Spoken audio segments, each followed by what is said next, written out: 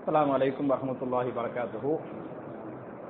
إن الحمد لله اللهم صل على محمد وعلى آل محمد كما صليت على إبراهيم وعلى آل إبراهيم إنك حميد مجيد.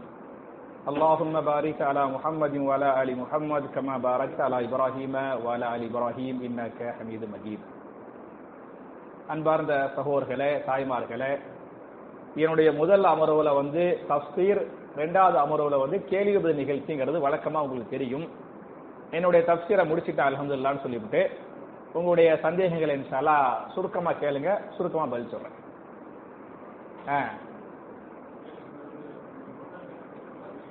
எப்படியும் கேட்கலாம், உங்க இஷ்டம்.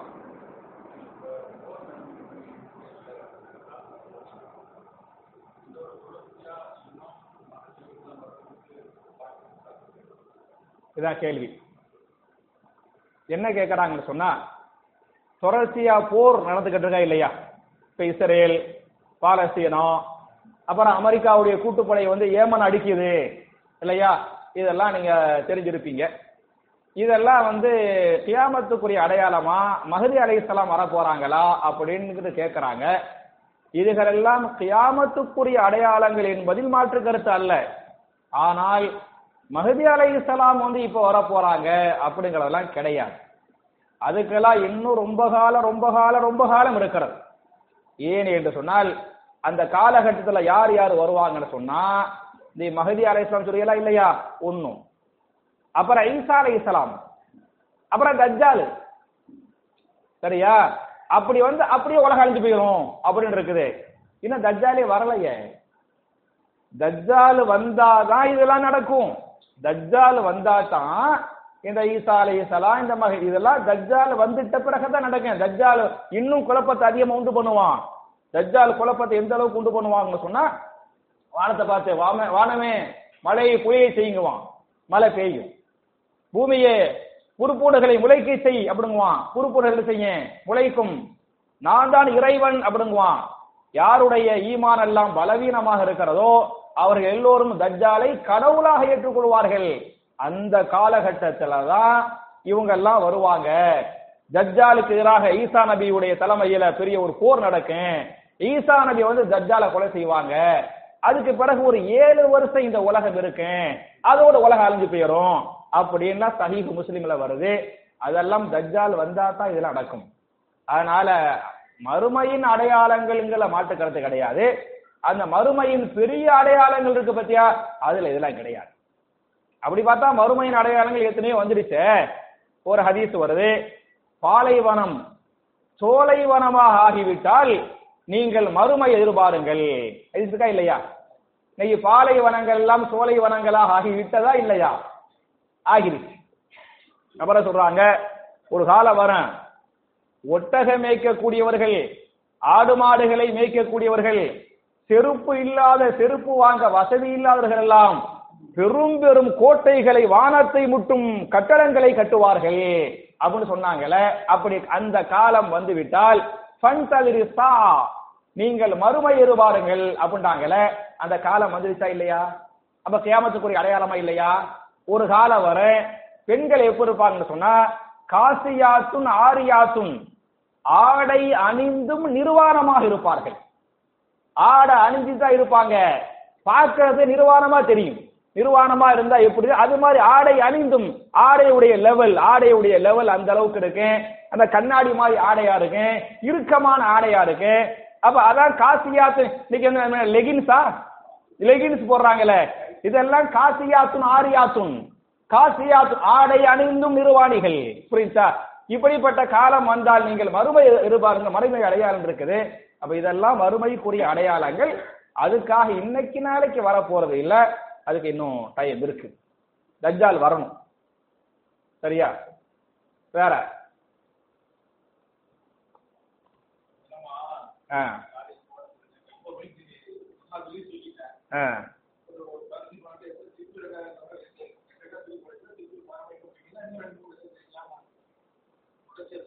மறுபடியும் கேளுங்க.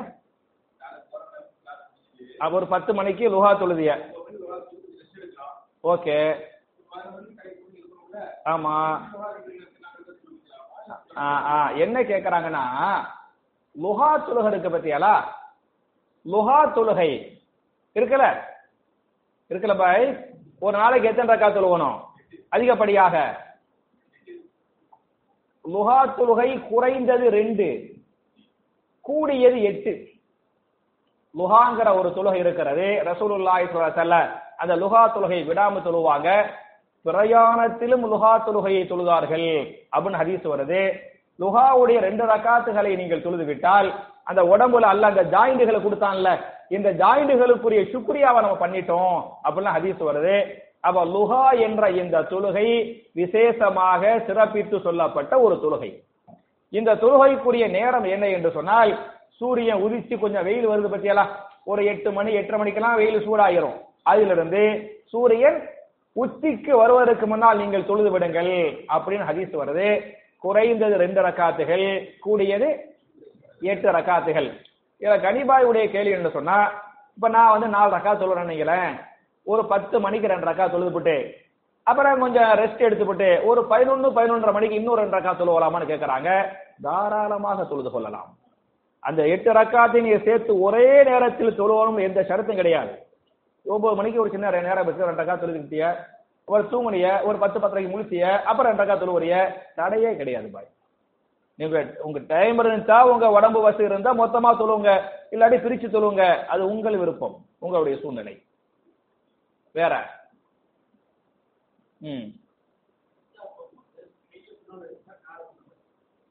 சஜதாக்கு போறதுக்கு முன்னால கைய முதல்ல வைக்கணுமா, முட்டுக்கால முதல்ல வைக்கணுமா அப்படின்னு கேக்குறாங்க. நீங்க சொல்லுங்க பாக்குறேன். முட்டுக்கால வைக்கணும், கைய வைக்கணும்.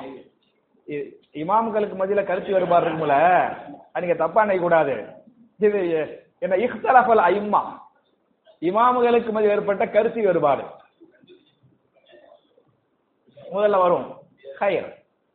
இப்ப ஒரு ஹதீஸ் இருக்குது, ரசூல் ஸல்லல்லாஹு அலைஹி வஸல்லம் சஜதா செய்கிற போது முதலில் முட்டுக்காலை வைத்தார்கள். ஹதீஸ். ரசூல் ஸல்லல்லாஹு சஜதா பண்ணும்போது முதல்ல எதை வச்சாங்க? முட்டுக்காலை வைத்தார்கள். பக்காவான சஹீஹான ஹதீஸ். இன்னொரு ஹதீஸ், நீங்கள் சஜதா செய்கிற போது முதல் 2 கைகளை வையுங்கள். கட்டளை கட்டளை சரியா? இது ரெண்டுமே புகாரி ரிவாயத்து. புரியுதா பாய்? உங்களுக்கு தெரியும், ஹதீஸ் என்பது 3 வகை.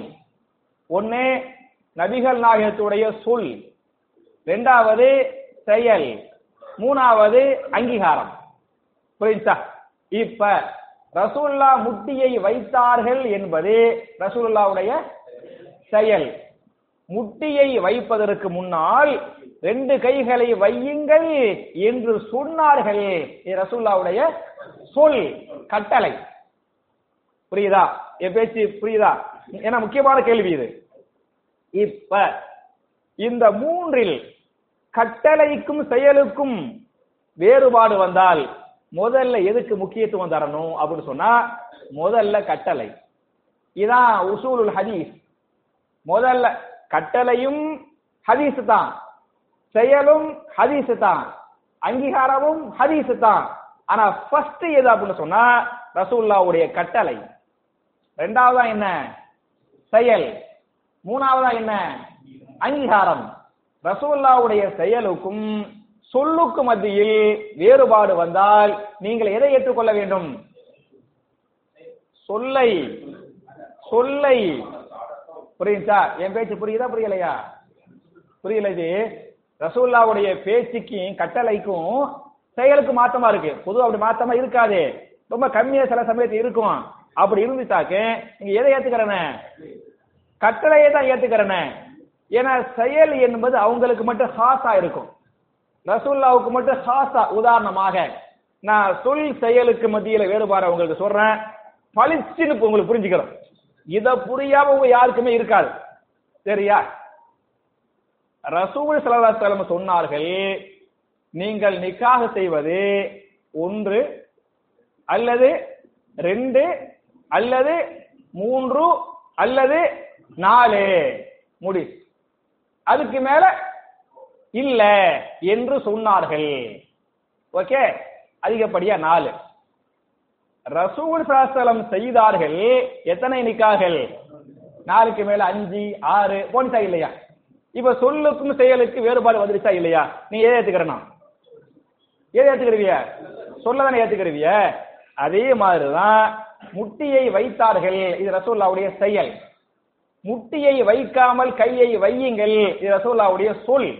அப்ப இந்த ரெண்டுக்கு மத்தியில் முரண்பாடு வந்தால் நீங்கள் செயலை ஏற்று அமல் செய்யாமல் சொல்லை ஏற்று அமல் செய்ய வேண்டும் என்பது ஹதீஸுடைய விதி. இதுதான் உசூலுல் ஹதீஸ்.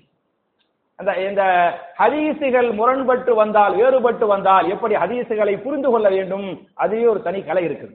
சரியா? அதுல இதெல்லாம் வரும். இப்ப எதை ஃபர்ஸ்ட் வைக்கணும்? 2 கையை தான் வைக்கணும். அதுக்கு பிறகுதான் நீங்க முட்டுக்க வைக்கணும். அதான் கரெக்ட். வல்லாஹு அலம். வருது வருது வருது வருது அப்படி வருது. அந்த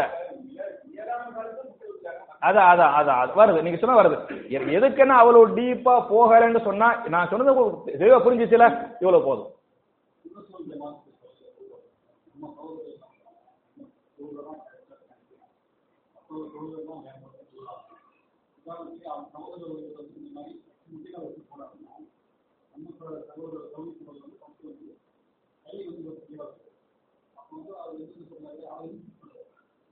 யார் அந்த அஜரத்து? சொல்றாங்க சொல்றாங்க.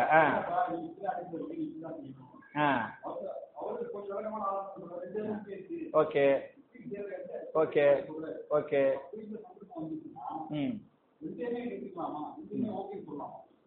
அதாவது அஃதல் என்ன என்று சொன்னால், மிகச்சிறந்தது என்ன என்று சொன்னால் கையை வைப்பதே மிகச்சிறந்தது. புரியுதா? செயலை ஏற்றுக்கொள்வது மிகச்சிறந்தது அல்ல. அப்ப நான் கேட்கிறேன், நீங்க ஒரு கம்பெனியில வேலை செய்யறீங்க, 1 லட்சம் ரூபாய் தர்றாங்க. இன்னொரு கம்பெனியில உங்களுக்கு வேலை கிடைக்கிது, 2 லட்சம் ரூபாய்க்கு வேலை கிடைக்கிது. நீங்க அதெல்லாம் கள்ளி வள்ளி அப்படின்ட்டு அங்க 2 லட்சம் ரூபாய்க்கு போகாம இங்கேயே இருப்பியலா, அங்க போயிருவியலாம்? என்ன செய்விய? என்ன செய்வோம்? போயிருவோம்ல, பறந்து போயிருவோம்ல. இப்ப துனியாவுடைய காசு டபுளா கிடைக்குன்னு சொன்னா போயிருவோம்ல. அப்ப காசு கிடைக்கும் போது நம்ம கம்பெனியை மாத்துகிற போது இங்க நன்மை எது அதிகம் என்று பார்க்க வேண்டுமா இல்லையா? நீங்க துனியாவுல எவ்வளவு காலம் வாழ போறீங்க? ஒரு 80 வருஷம், 90 வருஷம், 100 வருஷம். அதுக்கு மேலாம் பெருசா 80 வல்லாஹு அலம். சரியா? யார் யாருக்கு எவ்வளவு ரப்புக்கு தான் வெளிச்சான். அப்ப துனியாவுக்கு அவ்வளவு கரெக்டா தேடி தேடி சவுதிக்கு போறேன், துபாய்க்கு போறேன், பஹ்ரைனுக்கு போறேன், கத்தருக்கு போறேன், இங்க போறேன் அப்படின்னு போகும்போது இது மறுமை வாழ்க்கைக்காக. இப்ப மறுமை வாழ்க்கைக்காக எது நன்மை அதிகம் என்று பார்க்க வேண்டுமா இல்லையா? சில இடத்துல ரெண்டுமே கூடும். ஒரு பேச்சுக்கு வைங்களேன், இப்ப அசர் தொழுகை தொழுவுறாங்க. சில பள்ளிகள்ல அவ்வல் வக்துல தொழுவாங்க. அசர் தொழுகையை ஒரு 3:30 மணிக்கு, சரியா, 4 மணிக்கு அவ்வல் வக்துல தொழுவாங்க.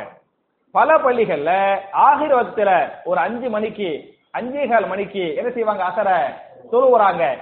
இது ரெண்டும் கூடும். ரெண்டும் கூடும்.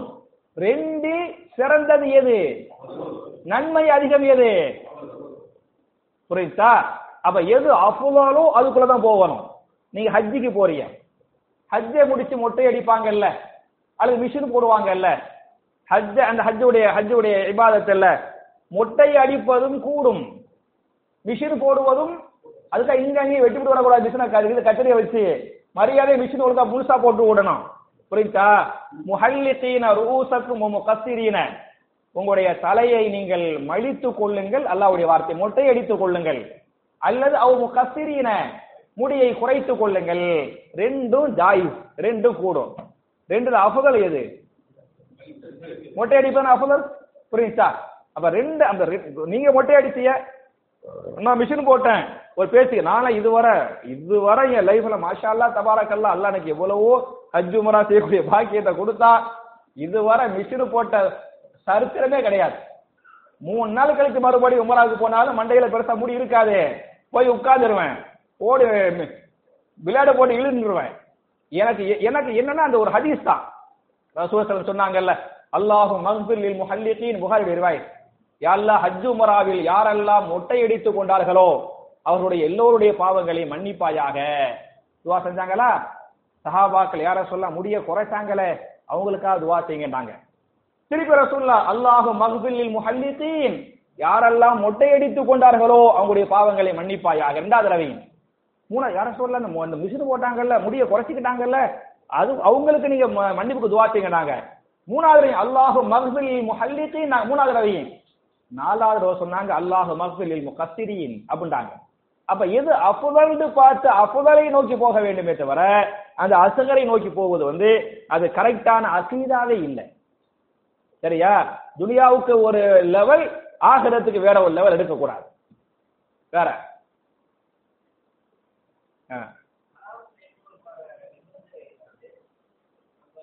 ஹரான் செய்வதற்கான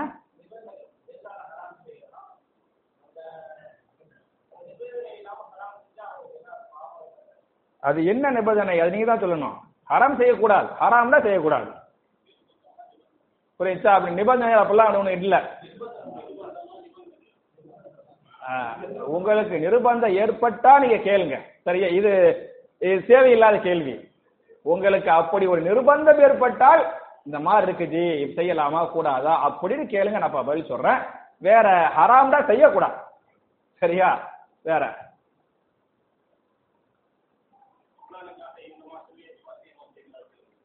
ரமலானுக்காக இந்த மாசமே யா அல்லாஹ் எங்களை இது என்ன மாசம்? ரஜபு.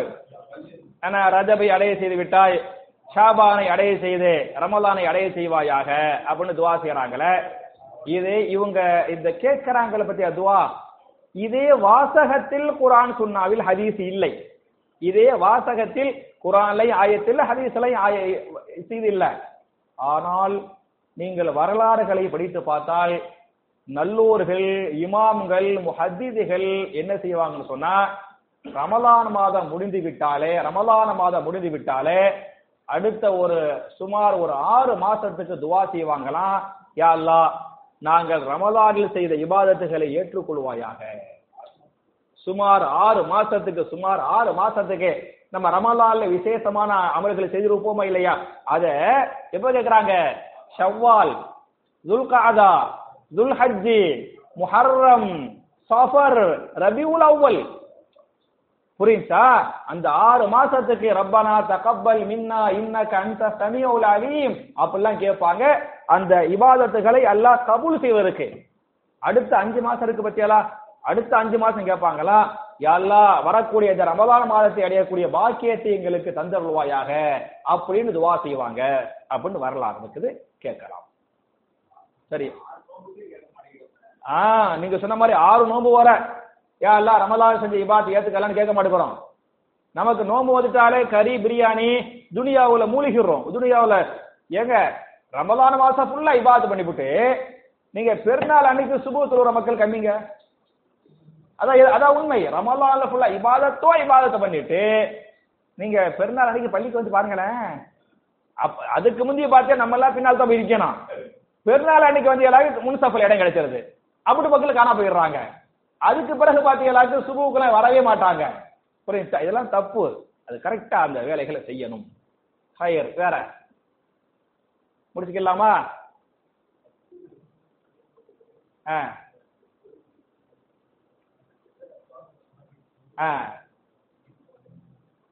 தக்பீர் கட்டும் போது எதை பார்க்கணும் மாதிரியா, எதை பார்க்கிற மாதிரி நியத்து வைக்கணும்.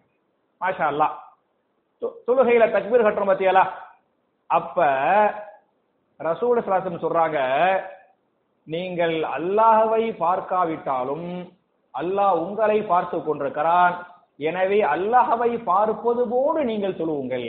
உங்களுக்கு ஒரு ஹதீஸ் தெரியும், நான் சொன்னேன் இதானா, இதெல்லாம் எனக்கு முன்னாலே எனக்கு எல்கேஜி ரிவிய ரசூல் ஸல்லல்லாஹு அலைஹி வஸல்லம் சஹாபாக்கள் உட்கார்ந்து பேசிக்கிட்டு இருந்தாங்க. அப்ப ஜிப்ரீல் அலைஹிஸ்ஸலாம் ஒரு சஹாபியின் மனித உருவத்தில் வந்தான். சரியா? இந்த சஹாபி திஹியத்துல் கல்வி. இது எப்படி இருக்குன்னா, ஸ்கூல் பிள்ளைங்க பெல் அடிக்கிறதுக்கு முன்னாலேயே 10 நிமிஷம் முன்னாடி எடுத்து வச்சிருவாங்க, பெல் அடிச்சு பறந்துருவாங்க. சரியா? சரி, ஹையர். சரியா? அவர் ஜிப்ரீல் அலைஹிஸ்ஸலாம் வந்து திஹியத்துல் கல்வி ரலியல்லாஹு அன்ஹு மனித தோற்றத்துல ரசூலுல்லாஹ்வுடைய சபைக்கு மஸ்ஜித் நபவிக்கு வந்தாங்க. வந்து சபையில உட்கார்ந்துக்கிட்டாங்க. உட்கார்ந்து அஹ்பிர் யா ரசூலல்லாஹ் அஹ்பிர்னி அனில் ஈமான், ஈமானை பற்றி எனக்கு அறிவித்து தாருங்கள் அப்படின்னு கேட்டாங்க. ரசூலுல்லாஹ்வுக்கு தெரியுது ஜிப்ரீல், ஆனா சஹாபாக்களுக்கு தெரியாது. சஹாபாக்களுக்கு மனசு நினைச்சுக்கிட்டாங்க. சொன்ன உடனே ரசூலுல்லாஹ் இதுதான் ஈமான், அந்த 6 இருக்கு பத்தியலா, அந்த 6ஐயும் சொன்னாங்க. உடனே வந்தவரு சதகத, உண்மை சொல்லிவிட்டீர் அப்படின்ட்டாரு. சஹாபாக்களுக்கு என்ன ரசூலுல்லாஹ் சொன்னதை கன்ஃபார்ம் பண்ணக்கூடிய அளவுக்கு இவர் என்ன பெரிய ஆளா அப்படின்னு சஹாபாக்களுக்கு ஆச்சரியம். திருப்பி இஸ்லாத்தை பற்றி சொல்லுங்க அப்படின்ட்டாங்க. இஸ்லாமிய 5 கடமைகள் இருக்கு பத்தியலா, அத ரசூலுல்லாஹ் சொன்னாங்க. திருப்பி அவர் சதகத கரெக்டா சொல்லிவிட்டீர். என்னடா இது ரசூலுல்லாஹ்வே கரெக்ட் பண்றாரு இவரு அப்படின்ட்டு 3வது கேள்வி கேட்டாங்க. அஹ்பிர்னி அனில் இஹ்சான், இஹ்சானை பற்றி எனக்கு அறிவித்து தாருங்கள் என்று அவர் கேட்கும்போது ரசூலுல்லாஹி ஸல்லல்லாஹு அலைஹி வஸல்லம் சொன்னார்கள், அன்த அபுதல்லாஹ கஅன்னக தராஹு ஃபஇல்லம் தகுன் தராஹு ஃபஇன்னஹு யராக. நீங்கள் அல்லாஹ்வை தொழுவது. எப்படி தொழுவது? அல்லாஹ்வை பார்ப்பது போன்று தொழுவது. உங்க நியத்து எப்ப இருக்குன்னு சொன்னா, நம்ம அல்லாஹ் என்ன செய்யறோம், பார்க்கிறோம் என்ற எண்ணத்தில் நீங்கள் தொழ வேண்டும். நீங்கள் அல்லாஹ்வை பார்க்காவிட்டாலும் அல்லாஹ் உங்களை பார்த்து கொண்டிருக்கிறான் அப்படின்னு ஹதீஸ் வருது. இப்ப நம்ம அல்லாஹ்வை பார்க்கிறோம் அப்படிங்கிற அந்த எண்ணத்துல நீங்க என்ன செய்யணும், தக்பீர் கட்டணும். அதனால தான் புகாரிலே இன்னொரு ஹதீஸ் வரும், ரசூலுல்லாஹி ஸல்லல்லாஹு அலைஹி வஸல்லம் பள்ளிக்கு வருவாங்க. ஏதோ ஒரு சஹாபி இந்த கிபுலாத்து இருக்கு பத்தியெல்லாம், இந்த மெஹராபு, இந்த மெஹராபு கிட்ட இந்த காரிய எச்சி, இந்த சளி மாதிரி உள்ள எச்சி இருக்கு பத்தியலா, அதை சுத்தி வச்சிருப்பார். தெரியாம அந்த எச்சி காஞ்சியும் போயிருக்கும். அந்த சளி எச்சி காஞ்சி போன மாதிரி கிபலா திசையில ஒட்டி இருக்கும். கேட்பாங்க, யாருப்பா இப்படி செஞ்சது அப்படின்னு கேட்பாங்க. சஹாபாக்கள் அமைதியா இருப்பாங்க. ரசூலுல்லாஹி ஸல்லல்லாஹு அலைஹி வஸல்லம் தன்னுடைய கைகளால் அந்த அந்த சளியை சுரண்டி எடுப்பார்கள். கையால் என்ன பண்ணாங்க, அந்த சளியை சுரண்டி எடுத்தாங்க. எடுத்து விட்டு சொன்னார்கள், இதா சல்லா அஹதுக்கும் இலா கிபலி அஹதிஹி, உங்களில் ஒருவர் தொழுகிற போது அவர் நினைத்துக் கொள்ளட்டும், அவர் அல்லாஹ்வுக்கு முன்னால் நின்று கொண்டிருக்கிறார். அவர் யாருக்கு முன்னால் நிற்கிறாரு? அல்லாஹ்வுக்கு முன்னால் நிற்கிறாரு. எனவே கிபலா திசையை நோக்கி துப்புவது யாரை நோக்கி துப்புவது? அல்லாஹ்வை நோக்கி துப்புவதாக இருக்கிறது. இந்த பாவத்தை நீங்கள் செய்துவிட வேண்டாம் அப்படின்னு ரசூலுல்லாஹி ஸல்லல்லாஹு அலைஹி வஸல்லம் சஹாபாக்களை கண்டித்தாங்க, உபதேசம் பண்ணாங்க அப்படின்னு இருக்குது. இப்ப அல்லாஹ்வுக்கு முன்னால் நிக்கிறோம். அதே மாதிரி இதா சல்லா அஹதுக்கும் யுனாஜி ரப்பஹு, ரவாஹுல் புகாரி, ஒருவர் தொழுகிறார் என்று சொன்னால் அவர் ரப்பிடத்திலே பேசுகிறார். அவர் ரப்ப பார்க்கிறாரு, அந்த எண்ணம் இருக்கணும். ரப்புக்கு முன்னால நிக்கிறாரு, அந்த எண்ணம் இருக்கணும். அவர் ரப்புட்ட என்ன செய்யறாரு, பேசுறாரு, அந்த எண்ணம் இருக்கணும். ரப்பிடத்தில் பேசுவது மாத்திரமல்ல, அந்த பேச்சை ரப்பு கேட்டுக் கொண்டிருக்கிறான். ரப்பு கேட்பது மட்டுமல்ல, அவருடைய ஒவ்வொரு பேச்சுக்கும் ரப்பு பதில் சொல்லுகிறான். அப்படிதான் ஹதீஸ். அப்படி தொழு நீங்க அல்லாஹு அக்பர் என்ற தக்பீர் கட்டிவிட்டு அல்ஹம்துலில்லாஹி ரப்பில் ஆலமீன் அப்படின்னு நீங்க ஓதுனீங்களாக்க, அதுக்கு அல்லாஹ் பதில் சொல்லுவானா மாட்டானா? பதில் சொல்றான். பதில் சொல்றான். என்ன பதில் சொல்லுவான்? ஹமிதனி அபுதி, என் அடியான் என்னை புகழ்ந்து விட்டான். அல்லாஹ் பதில் சொல்லுவானா? அர் ரஹ்மான் ரஹீம் என்று நீங்கள் ஓதினால் அதுக்கு அல்லாஹ் பதில் சொல்லுவான், அசனா அலைய அபுதி, என் அடியான் என்னை அதிகமாக புகழ்ந்து விட்டான் என்று சொல்வான். மாலிக் யௌமித்தீன் என்று ஓதினால் அல்லாஹ் பதில் சொல்லுவான், மஜ்ஜதனி அபுதி, என் அடியான் என்னை கண்ணியப்படுத்தி விட்டான். நம்ம அல்லாஹ் சுரமா இல்லையா, மாலிக் சொல்லிட்டு என் அடியான் என்னை கண்ணியப்படுத்தி விட்டான் என்று சொல்லுவான். ஈயாக்க நஅபுது வ ஈயாக்க நஸ்தஈன், யா அல்லாஹ் நாங்கள் உன்னையே வணங்குகிறோம், உன்னிடமே உதவியும் தேடுகிறோம் என்று சொல்லுகிற போது அதுக்கு அல்லாஹ் சொல்லுவானா, ஹாதா பைனி வ பைன அபுதி, அப்படிதானே? இதுதான் ஓகே, சரியா? இதுதான் எனக்கும் என் அடியானுக்கும் இருக்கக்கூடிய உறவு. நான் வணங்கப்படணும், நீ என்ன செய்யணும், என்னைய வணங்கணும். இதான் நமக்குள், நான் எஜமான், நீ யாரு, அடிமை. இதாப்பா நமக்குள்ள உறவு அப்படின்னு அல்லாஹ் சொல்லுவான். இஹ்தினா ஸிராத்தல் முஸ்தகீம் என்றெல்லாம் ஓதுகிற போது வலி அபுதி அபுதி மாசாலா, என் அடியான் எதை கேட்கிறானோ அதை நான் கொடுத்து விடுவேன் அப்படின்னு ஒவ்வொன்றுக்கு அல்லாஹ் பதில் சொல்றான் அப்படிலாம் ஹதீஸ் வருது. அப்ப நம்ம தொழுகைக்கு முன்னால் நிற்கும் போது அல்லாஹ்வுக்கு முன்னால நிக்கிறோம், அல்லாஹ்வை பார்க்கிறோம், அல்லாஹ்ட்ட பேசுறோம், நம்முடைய ஒவ்வொன்றையும் அல்லாஹ் காதுல கேட்கிறான், ஒவ்வொன்றுக்கு அல்லாஹ் என்ன சொல்றான், பதில் சொல்றான் என்ற எண்ணத்தில் நீங்கள் சொல்ல வேண்டும் என்பது மட்டுமல்லாமல், நீங்கள் சொல்லுகிற போது ஃபஸல்லி ஸலாத்தன் முவத்தஅ, இந்த தொழுகைதான் என்னுடைய வாழ்க்கையின் கடைசி தொழுகையாக இருக்கக்கூடும் என்ற எண்ணத்தில் நீங்கள் தொழுவுங்கள். கால ரசூலுல்லாஹி ஸல்லல்லாஹு அலைஹி வஸல்லம். நான் சொல்றது யாரு? ரசூல் ஸல்லல்லாஹு அலைஹி வஸல்லம் சொன்னார்கள், இதுதான் என் வாழ்க்கையின் கடைசி தொழுகையாக இருக்கக்கூடும், அதற்கு பிறகு உள்ள தொழுகையில் என் ஜனாதா வரக்கூடும் என்ற எண்ணத்தில் நீங்கள் தொழுவுங்கள். அப்படி தொழுதால் தொழுகையில குஷூ கிடைக்கும், இறையச்சம் கிடைக்கும் அப்படின்னு சொன்னாங்க, ஹதீஸ் வருது. அப்ப நம்ம இந்த மாதிரி ஃபாலோ பண்ணோம்.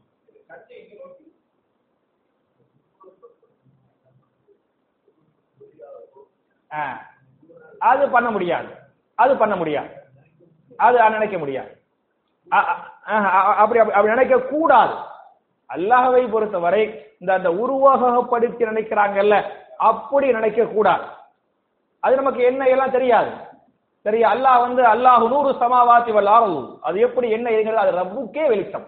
ஆனா அந்த உருவகப்படுத்துகிறோம் இல்லையா, நம்ம என்ன போவோம், ஏதாவது ஒரு ஆளை உருவோம், அல்லதான் ஏதாச்சும் ஒரு தெய்வம் அப்படி போயிடும், அது நம்மளை கொண்டு போய் சிறுகுக்குள்ள போய் விட்டுரும். ஆனால் அந்த உருவகப்படுத்துகிறோம் இல்லையா, அப்படி படுத்தக்கூடாது. அந்த எழுத்தை நினைச்சுக்கிறதா?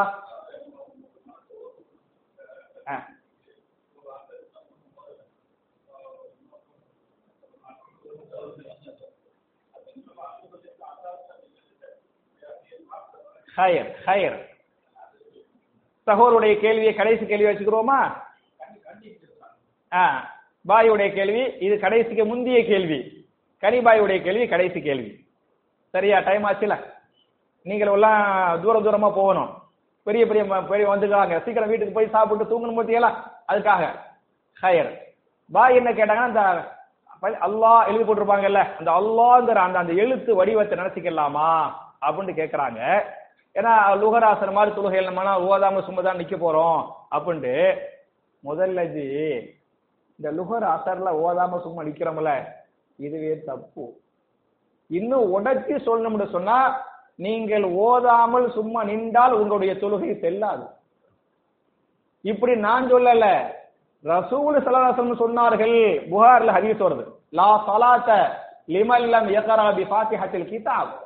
யார் ஒவ்வொரு தொழுகையிலும் ஒவ்வொரு ரக்காத்துகளிலும் அல்ஹம்து சூராவை ஓதவில்லையோ அவருடைய தொழுகை செல்லாது, அவர் தொழுகையே இல்லை அப்படின்னு புகார்ல ஹதீஸ் வருது. இப்படித்தான் எல்லாரும், எல்லா சஹாபாக்கள, எல்லா முஹத்திஸ் இப்படிதான் சொல்றாங்க. புரியுதா? நம்ம ஊர்ல ஹனஃபீல வச்சுக்கிட்டு, புரியுதா, நீங்க மதுஹபை சார்ந்த மக்களாக இருந்தாலும் கூட நீங்க 4 மதுஹபை படிச்சு பாருங்க. நீங்க ஹனஃபி மதுஹப்னு சொல்றீங்கல்ல, நீங்க இமாம் ஷாஃபிஈயை மதிக்கிறீங்களா இல்லையா? அவங்க மேல மதிப்பு இருக்கதா இல்லையா? இமாம் மாலிக் மேல மதிப்பு இருக்கா இல்லையா? இமாம் அஹ்மது பின் ஹம்பல் மேல மதிப்பு இருக்கா இல்லையா? அவங்க என்ன சொன்னாங்கன்னு பாருங்க. அந்த 3 இமாம்கள் என்ன சொன்னதாக வரும்னு சொன்னா, கண்டிப்பா அல்ஹம்து சூரா ஓதணும், கண்டிப்பா துணை சூரா ஓதணும், அப்படிதான் வரும். சரியா? ஏன்னா அந்த 3 இமாம்களும் முஹத்திஸ்கள். எந்த 3 இமாம்கள்? இமாம் மாலிக் ரஹிமஹுல்லாஹு அலைஹி, இமாம் ஷாஃபிஈ ரஹிமஹுல்லாஹு அலைஹி, இமாம் அஹ்மது பின் ஹம்பல் ரஹிமஹுல்லாஹு அலைஹி. இந்த 3 பேர் யாரு? முஹத்திஸ்கள், ஹதீஸ்களை வல்லுநர்கள், ஹதீஸ்களை தொகுத்தவர்கள். அவர்களால் தொகுக்கப்பட்ட கிதாபுகள் இந்த உலகத்தில் இருக்கிறது. இமாம் மாலிக்குடைய ஹதீஸ் கிதாபு முவத்தா, இமாம் மாலிக் கேள்விப்பட்டிருக்கீங்களா? கேள்விப்பட்டதில்லையோ? இப்ப நான் சொன்ன கேள்விப்பட்டீங்கல்ல? கேள்விப்பட்டீங்கல்ல? முவத்தா இமாம் மாலிக் உலகத்திலே பெரிய கிதாபா, ஹதீஸ் கிதாபா முதலில் தொகுத்த இமாம் யாரு? இமாம் மாலிக் ரஹ்மத்துல்லாஹி அலைஹி. முவத்தா இன்னைக்கு இருக்கிறது. புரியுதா? புகாரி முஸ்லிமுக்கெல்லாம் முந்தைய சீனியர் கிதாப் அது. அதே மாதிரி இமாம் ஷாஃபியுடைய முஸ்னது ஷாஃபிஈ ஹதீஸ் கிதாப் யார் தொகுத்தது? இமாம் ஷாஃபிஈ தொகுத்தது. இமாம் அஹ்மது பின் ஹம்பலுடைய முஸ்னத் அஹ்மத், கேள்விப்பட்டிருக்கீங்களா? அஹ்மது, முஸ்னத் அஹ்மது ஹதீஸ் கிதாபு. புரியுதா? ஆனா என்ன அப்படின்னு சொன்னா, இமாம் அபூ ஹனீஃபா ரஹ்மத்துல்லாஹி அலைஹி அவர்களை இவங்க எல்லாம் எழுதிய கிதாப் இன்னைக்கு உலகத்தில் இருக்குது, வந்திருக்குது. இமாம் அபூ ஹனீஃபா ரஹ்மத்துல்லாஹி அலைஹி அவங்க கிதாபுகள் எழுதுனாங்களா இல்லையா ஹதீசுகளை தொகுத்தாங்களா இல்லையா என்பதில் மில்லியன் டாலர் கேள்வி இருக்குது. ஏன்னா அவர் எழுதிய கிதாப் உலகத்துல எங்கேயுமே இல்லை. அவர் தொகுத்த நூலே உலகத்துல கிடையாது. நீங்க எந்த ஹனபி மதஹபுடைய பெரிய இமாம் விட்ட, ஹனபி மதஹபுல அவங்களுடைய பெரிய இமாம் யாரு? இமாம் அபூ ஹனீஃபா ரஹ்மத்துல்லாஹி அலைஹி. இமாம் அபூ ஹனீஃபா ரஹ்மத்துல்லாஹி எழுதிய அவரே டைரக்டா எழுதிய ஒரு கிதாபை சொல்லுங்கன்னு சொன்னா சொல்ல முடியாது. இமாம் ஷாஃபி எழுதிய கிதாப் இருக்குது பாய், மாலிக்குடைய கிதாப் இருக்குது, இமாம் அஹ்மது ஹம்பலுடைய கிதாப் இருக்குது, இமாம் ஷாஃபியுடைய கிதாபு உலகத்துல இல்ல. ஹனஃபியுடைய கிதாபு உலகத்துல இல்ல. புரிஞ்சா? என்ன பண்ணிட்டாங்கன்னு சொன்னா அவங்க பேரால இவங்க எழுதி வச்சுக்கிறாங்க. ஹிதாயா, குதூரி, துருல் முக்தாரு, இதெல்லாம் ஹனஃபி மதுஹபுடைய ஃபிக்ஹ் கிதாபு. இவங்க எழுதி வச்சுக்கிறாங்க. இந்த ஹிதாயா, இந்த குதூரி, இந்த துருல் முக்தார் எல்லாம் யார் தெரியுமா எழுதுனது? கேரளாவை சார்ந்த ஆலிம்கள். ஒரு 300 வருஷத்துக்கு முன்னால் எழுதப்பட்ட நூல்கள் தான் இந்த கிதாபுகள் எல்லாம். என்ன சொல்றாங்கன்னா 300 வருஷத்துக்கு முன்னால் எழுதிய கிதாப், 300 வருஷத்துக்கு முன்னால் எழுதிய கிதாபு. இமாம் அபூ ஹனீஃபா ரஹ்மத்துல்லாஹி அலைஹி எப்ப மௌத்தா போனாங்க? ஹிஜ்ரி 150ல. அப்படித்தானே? அப்படி இல்லையா? என்ன தம்பி, கரெக்டா சொன்னா கரெக்டா சொல்லையா? அது புரியுதுல? வேகமா ஒண்ணு பேசலையா? இன்னைக்கு ஹிஜ்ரி 1435. அப்படித்தானே இசாக் பாய்? நீங்க ஹிஜ்ரிய தெரிஞ்சுக்கணும்னு சொன்னா கல்யாண பத்திரிகையை பார்க்கணும். அப்பதான் ஹிஜ்ரி தெரியும். 2023 24 தெரியும். ஹிஜ்ரி தெரியாது, அரபி மாசம் தெரியாது, பிறை தெரியாது. இதான் நம்ம லெவல். புரியுதா? அப்ப 1445 ஹிஜ்ரி 150ல யார் மூத்தா போயிட்டது? இமாம் அபூ ஹனீஃபா ரஹ்மத்துல்லாஹி அலைஹி மூத்தா போயிட்டாங்க. அப்ப 1450ல 1445ல 150 கழிங்க பாக்குறேன், எவ்வளவு வருது? 1295 வருஷம். அப்படி இல்லை கணக்கு கரெக்ட் தானே? அப்ப 1290, சுமார் 1300 வருஷம் வச்சுக்கிறோமே. சுமார் 1300 வருஷத்துக்கு முன்னாலேயே இமாம் அபூ ஹனீஃபா மூத்தா போயிட்டாங்க. சரியா? அந்த இவங்க எழுதிய கிதாபு பத்தியெல்லாம் 300 வருஷத்துக்கு முந்தி எழுதிய கிதாபு. இமாம் மௌத்தா போய் 1000 வருஷம் கழிச்சு இவரா ஒரு கிதாப் எழுதி வச்சுக்கிட்டு ஹாகதா கால இமாம் அபூ ஹனீஃபா ரஹ்மத்துல்லாஹி அலைஹி, இப்படித்தான் இமாம் அபூ ஹனீஃபா சொன்னார்கள் அப்படி எழுதி வச்சுக்கிறாங்க. நான் கேட்கிறேன், அவங்க தான் மௌத்தா போய் 1000 வருஷம் ஆயிடுச்சு, உங்களுக்கு எப்படி தெரியும்? உங்களுக்கு இப்ப புகாரின்னா சங்கிலி தொடர் இருக்கு, 2 பேர் இருப்பாரு, 3 பேர் இருப்பாரு, கரெக்டா சைன் வந்து முட்டும். சரியா? இங்க 1000 வருஷத்துல எந்த சைன் காணமே, அறிவிப்பாளர் இருக்க மாட்டாரு. ஜலாலுத்தீன், நான் சொல்ல அவர் பேர் ஜலாலுத்தீன், எழுதினார் பேர் ஜலாலுத்தீன். நான் சொல்றேன், இப்படித்தான் அபூ ஹனீஃபா ரஹ்மத்துல்லாஹி 1000 வருஷத்துக்கு முந்தி வாழ்ந்தவரை பத்தி சொல்றாரு. அது கரெக்டா இருக்கும். அப்ப இவரா சும்மா சொல்றான்னு அர்த்தம். அதை இன்னைக்கு மக்கள் அஜரத்துமார்கள் வந்து ஒழுங்கா உங்கள்கிட்ட சொல்லாம இருக்கிறாங்க. நீங்க எல்லாம் நல்லவங்க தான், நீங்க எல்லாம் இறைச்சம் உள்ளவர்கள், கரெக்டான மார்க்கத்தை கொண்டு போய் சேர்த்தா ஏத்திருப்பீங்க, கரெக்டா சேர்க்க மாட்டேங்கிறாங்க. அதான் பிரச்சனை. அதனால தான் குதூரி எழுதி வைத்துக் கொள்ளுங்கள். குதூரி ஹனஃபி மதுஹபின் ஒரு சட்ட நூல். நீங்க ஃபத்வா கேட்டீங்களா, குதூரியில இப்படி இருக்குது, ஹிதாயாவுல இப்படி இருக்குது, துர்ருல் முக்தால இப்படிதான் சொல்லி சட்டம் சொல்லுவாங்க ஹனஃபி மதுஹபை பொறுத்தவரை. அதுல குதூரி இருக்கா இல்லையா? ஏன்னா நான் உமராபாத்ல குதூரி படிச்சுக்கிறேன், அதை வச்சு சொல்ல வர்றேன். குதூரில வந்து ஒரு சட்டம் கேட்கிறாங்க, ஒரு பெண் நிக்காக பண்ணி கணவர் காணாமல் போய்விட்டால் அந்த பெண் மறு திருமணம் செய்யாமல் காணா போன கணவருக்காக எத்தனை ஆண்டுகள் காத்திருக்க வேண்டும் அப்படின்னு ஒரு கேள்வி வருது, ஒரு பாடமே வருது.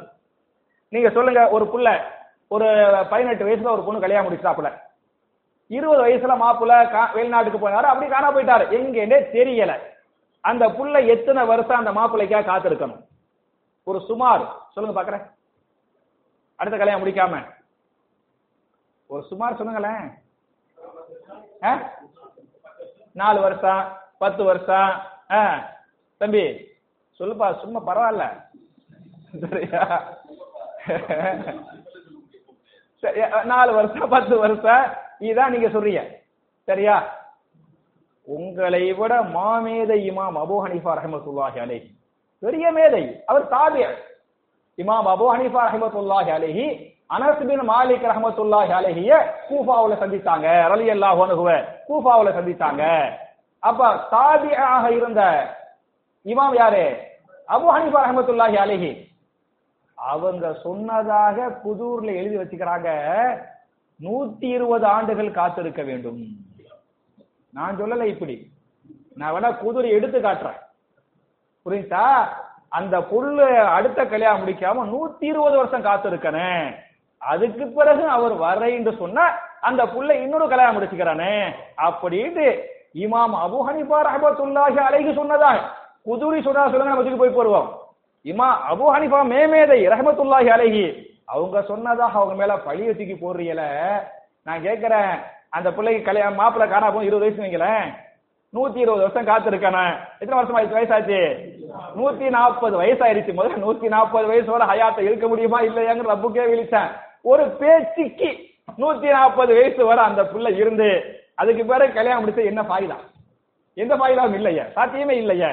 இதை போய் இமாம் அபூ ஹனீஃபா ரஹ்மத்துல்லாஹி சொல்லுவாங்களா? இப்படி சொன்னதாக குதூர்ல பதிவு செய்யப்பட்டிருக்கு.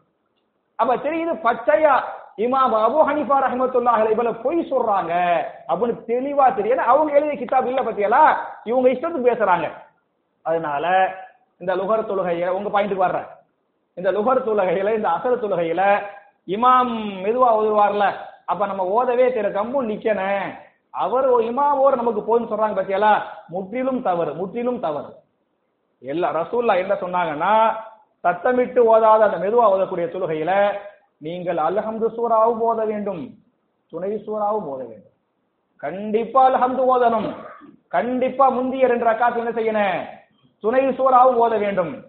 பிந்திய 2 ரக்காத் 3வது 4வது ரக்காத்தில் அல்ஹம்து கண்டிப்பாக ஓதி ஆக வேண்டும், துணை சூரா உங்கள் விருப்பம். இப்படிதான் ஹதீஸ் வரும். அப்ப நீங்க ஓதுறிய பத்தியெல்லாம் ஓதும் போது குஷூ உங்களுக்கு வரும். சும்மா நின்றாதான் அல்லாஹ்ங்கற அந்த பேரை எழுதி பார்க்கணுமா, அதை எப்படி நினைக்கணும், என்ன ஏது, சும்மா நின்றாதான். தனிமை என்பது ஷைத்தான் பாய், தனியா இருந்து வைங்களேன், ஷைத்தான் போட்டு மண்டையை குழப்பிக்கிட்டு இருப்பான். அப்ப நம்ம ஒரு இந்த சுகுல் வேலையில மூழ்கிட்டு வைங்களேன், கரெக்டா இருந்துகிட்டு இருப்போம்.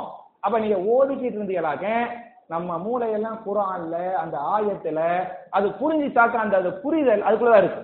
அந்த அல்லாஹ்வோடு குர்ஆனோடு என்ன செய்வோம், சுத்திக்கிட்டு இருப்போம். அப்ப ஓத வேண்டுமே தவிர சும்மா நிக்க கூடாது.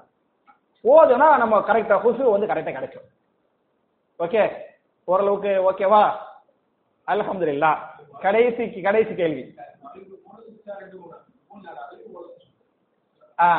மாஷா அல்லாஹ், பாரக்கல்லாஹ் ஃபீக்கும். நான் சரி நமக்கு வயசாயிடுச்சுல, இவ்வளவு பேரும் போதும் நினைச்சேன். கனிபாய் மாஷா அல்லாஹ் சின்ன பையன் தான், 25 வயசு அவருக்கு. ஹையர். ஆமா ஆமா. அதாவது அந்த இந்த மெதுவா ஓதக்கூடிய தொழுகை சொல்லிட்டுனா லுஹர் அசருக்கு, லுஹர்ல 2 ரக்காத்துக்கு அல்ஹம்து ஓதணும், துணை சூரா முதல் 2 ரக்காத்துக்கு, பிந்தி 2 ரக்காத்துக்கு அல்ஹம்து மட்டும் ஓதணும். அது மாதிரி அசருக்கு. மகரிபு இந்த சத்தமா ஓதக்கூடிய தொழுகை பத்தியெல்லாம் மகரிபு இஷா சுபுஹு அதுல பாத்தியலாக்க இமாம சத்தமிட்டு ஓதக்கூடிய ரக்காத்துகள்ல அல்ஹம்து கண்டிப்பா ஓதணும், நம்ம ஓதணும். அவர் ஓதக்கூடிய அல்ஹம்து முதல்ல நீ கேட்கணும், கேட்டு புட்டு அப்புறம் நீங்க தனியா மெதுவா அல்ஹம்து ஓதணும். துணை சூரா ஓதக்கூடாது, துணை சூறாவை காதுல கேட்கணும். சரியா? சத்தமா ஓதுறாருல அதுல இப்படி நான் சொல்ல ரசூல்லா சொன்னாங்கன்னு புகாரி ஹதீஸ் வருது. அபூ ஹுரைரா ரலியல்லாஹு அன்ஹு இப்படி சொன்னாங்க. இமாம் புகாரி எவ்வளவு பெரிய இமாம், இமாம் புகாரி இப்படி சொன்னாரு. புகாரில பாடமே வருகிறது, பாடத்தையும் இமாம் புகாரி போடுறாங்க. ஒண்ணுமில்லை ஜி, தயவு செய்வது அல்லாஹ்வுக்காக நீங்க புகாரியுடைய முதல் பாகத்தை எடுத்து படிச்சு பாருங்க. கிதாபு ஸலா, தொழுகை சம்பந்தமான பாடம் அப்படி ஒரு பாடம் வரும். அத படிச்சாலே நம்ம எவ்வளவு தப்பு பண்ணிக்கிட்டு இருக்கிறோம் அப்படின்னு உங்களுக்கு தெரியும். சரியா? அதனால சத்தமா ஓதக்கூடிய தொழுகைகள்ல நீங்க அல்ஹம்து மட்டும் நீங்க ஓதணும். சரியா? துணை சூரா வந்து ஓதக்கூட காதுல கேட்கணும். அதனால தான் இந்த விஷயத்துல இமாம் ஷாஃபி வந்து கரெக்டா கொண்டு போவாங்க. இமாம் நீங்க ஷாஃபி மஹல்லா இருக்கு பத்தியல, ஷாஃபி பள்ளிவாசல், அங்க நீங்க பாத்தீங்களாக்க அல்ஹம்து சூரா ஓதிட்டு இமாம் ஓதிப்புட்டு துணை சூராவை டக்குன்னு ஆரம்பிக்க மாட்டாரு, கொஞ்சம் டைம் கொடுப்பார். பாத்துறீங்களா? நீங்க அரபு நாடுகள்ல பார்க்கலாம், டக்குன்னு துணை சூறாவுக்கு போக மாட்டாங்க, கொஞ்சம் என்ன செய்வாங்க, கொஞ்சம் டைம் வெயிட் பண்ணுவாங்க. அவர் ஏன் வெயிட் பண்றாரு? எந்த சூரா ஓதணும்னு யோசிக்கிறாரு, அப்படித்தானே? இல்ல இல்ல. அப்ப ஏன் வெயிட் பண்ணாரு? ஏன் வெயிட் பண்ணாருன்னா நீங்களும் அல்ஹம்து சூரா ஓதி ஆகணும்ல, அதுக்காக வெயிட் பண்றாரு. அதுக்குள்ள அல்ஹம்து சூரா ஓதி முடிச்சிருங்க, அப்புறம் ஆரம்பிச்சிருவாரு. புரியுதா? ஒரு பேச்சுக்கு அவர் ஆரம்பிக்கிறதுக்கு முன்னால நீங்க பாதி அல்ஹம்து சூரா ஓதி முடிச்சாலும் ஆரம்பிச்ச பிறகு முழுசா ஓதி முடிக்கணும். நீங்க மாலிக் யௌமித்தீன் அப்படிங்க இமாம் துணை சூரா ஆரம்பிச்சுட்டாரு, நீங்க ஈயாக்க நஅபுது ஓதி முடிச்சிருங்க. 2-3 ஆயத்தானே ஓதி முடிச்சிடணும். ஒவ்வொரு ரக்காத்திலும் அல்ஹம்து சூரா ஓதி ஆக வேண்டும். யார் அல்ஹம்து சூராவை ஓதவில்லையோ அவருடைய தொழுகை செல்லாது என்று சொல்லுவதை விட லா சலாத்த லா இலாஹங்கிற மாதிரி இறைவனே இல்லை, லா இலாஹ இறைவனே இல்லை என்று சொல்வது போன்று லா சலாத்த அவர் தொழுது தொழுகையே இல்லை. இப்ப நான் சொல்லல, கால ரசூலுல்லாஹி ஸல்லல்லாஹு அலைஹி வஸல்லம். சரியா? என்ன ஜனமோ கேட்க வரீங்களா? கேளுங்க.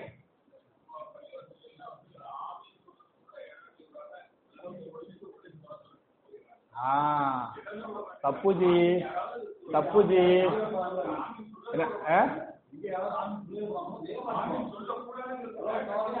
பெரிய பாவம் பாய். அந்த அஜர்த்து அல்லாஹ்வுக்கு ரொம்ப பயந்துக்கறணும்.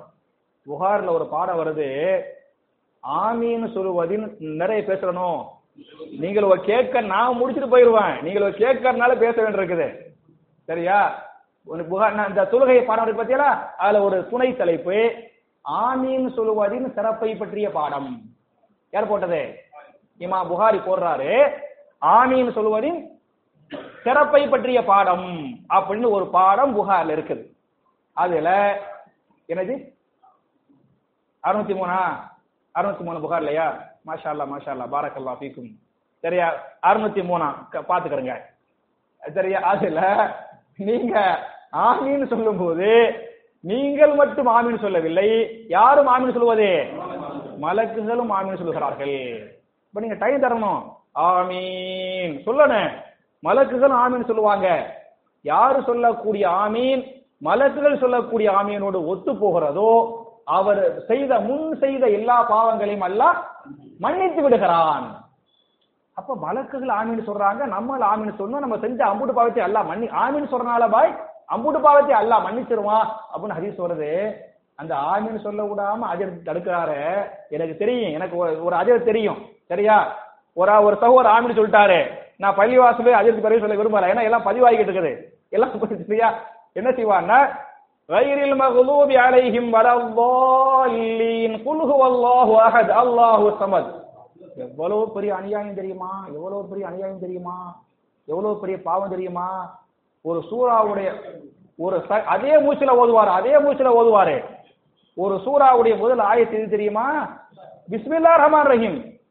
ஒவ்வொரு சூராவுடைய முதல் வசனம் பிஸ்மில்லா. அதனால தான் குர்ஆன்ல ஒவ்வொரு சூராவுக்கு என்ன போட்டிருக்குது? பிஸ்மில்லாஹிர் ரஹ்மானிர் ரஹீம், பிஸ்மில்லாஹிர் ரஹ்மான். ஏன் போட்டிருக்குது? அந்த சூராவுடைய முதல் ஆயத்து அதான். ஒரே ஒரு சூராவை தவிர, தௌபாவை தவிர, 9வது சூரா தௌபாவை தவிர பிஸ்மில்லாஹிர் ரஹ்மானிர் ரஹீம். அப்ப ஒண்ணு ஆமீன் சொல்ல விடாம தடுக்கிறாரு, ரெண்டாவது முதல் ஆயத்தை விட்டுவிட்டு என்ன பண்றாரு? அடுத்து தாண்டாரு. இதெல்லாம் பெரிய பாவம்.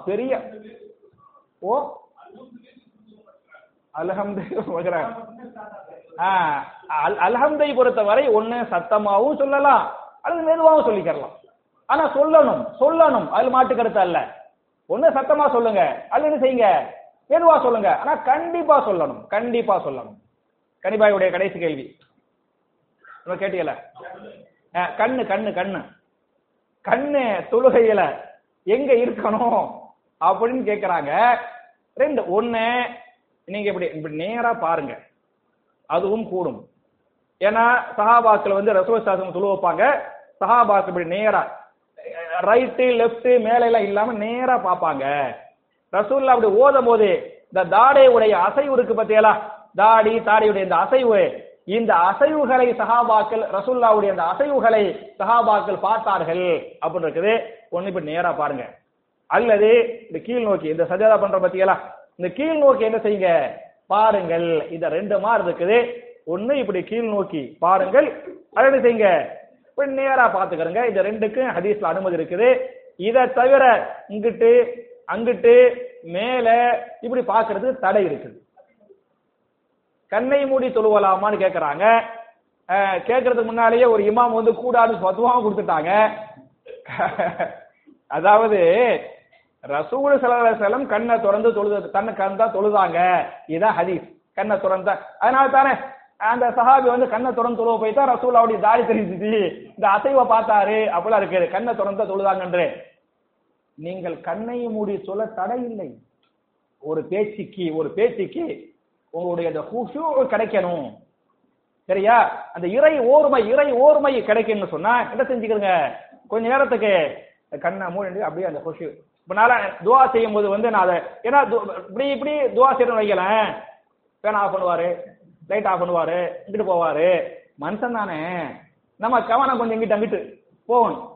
கண்ணை மூடி அப்படி கேட்கணும்னு சொன்ன மாதிரி அப்படியே அல்லாஹ் பார்க்கிற மாதிரி அல்லாஹ் அப்படியே இருக்கும். அந்த ஓர்மை என்ன செய்யும் கிடைக்கும். அந்த ஹுஷூ கிடைப்பதற்காக நீங்கள் தற்காலிகமாக நான் உங்க பயனுக்கு தான் வர்றேன், சரியா?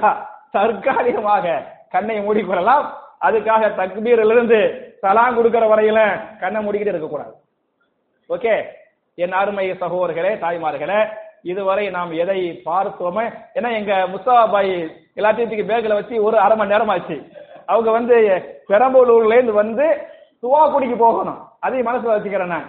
இதுவரை நாம் எதை சொன்னோமோ எதை கேட்டோமோ அதன் பிரகாரம் அமல் செய்யக்கூடிய தௌஃபீகை நாம் எல்லோருக்கும் அல்லாஹ் தரட்டும். நம்ம எல்லோருடைய நோய் நொடிகள் கஷ்ட நஷ்டங்களை அல்லாஹ் நீக்கட்டும். நம்ம எல்லோருடைய ஹலாலான ஹாஜத்துகளை அல்லாஹ் நிறைவேற்றி வைக்கட்டும். நம்முடைய பாவங்களை மன்னித்து மறைத்து நன்மைகளாக மாற்றி ஜன்னத்துல் ஃபிர்தௌஸ் என்று சொல்லக்கூடிய மிக உயர்ந்த சொர்க்கத்தில் நபிமார்களோடு நாம் எல்லோரையும் அல்லாஹ் ஒன்று சேர்த்து வைப்பானாக என்ற துஆவோடு முடிக்கிறேன். சுப்ஹானக அல்லாஹும்ம வ பிஹம்திக அஷ்ஹது அல்லா இலாஹ இல்லா அன்த அஸ்தக்ஃபிருக வ அத்தூபு இலைக். அஸ்ஸலாமு அலைக்கும். 8:35க்கு இகாமத்து. அஸ்ஸலாமு அலைக்கும்.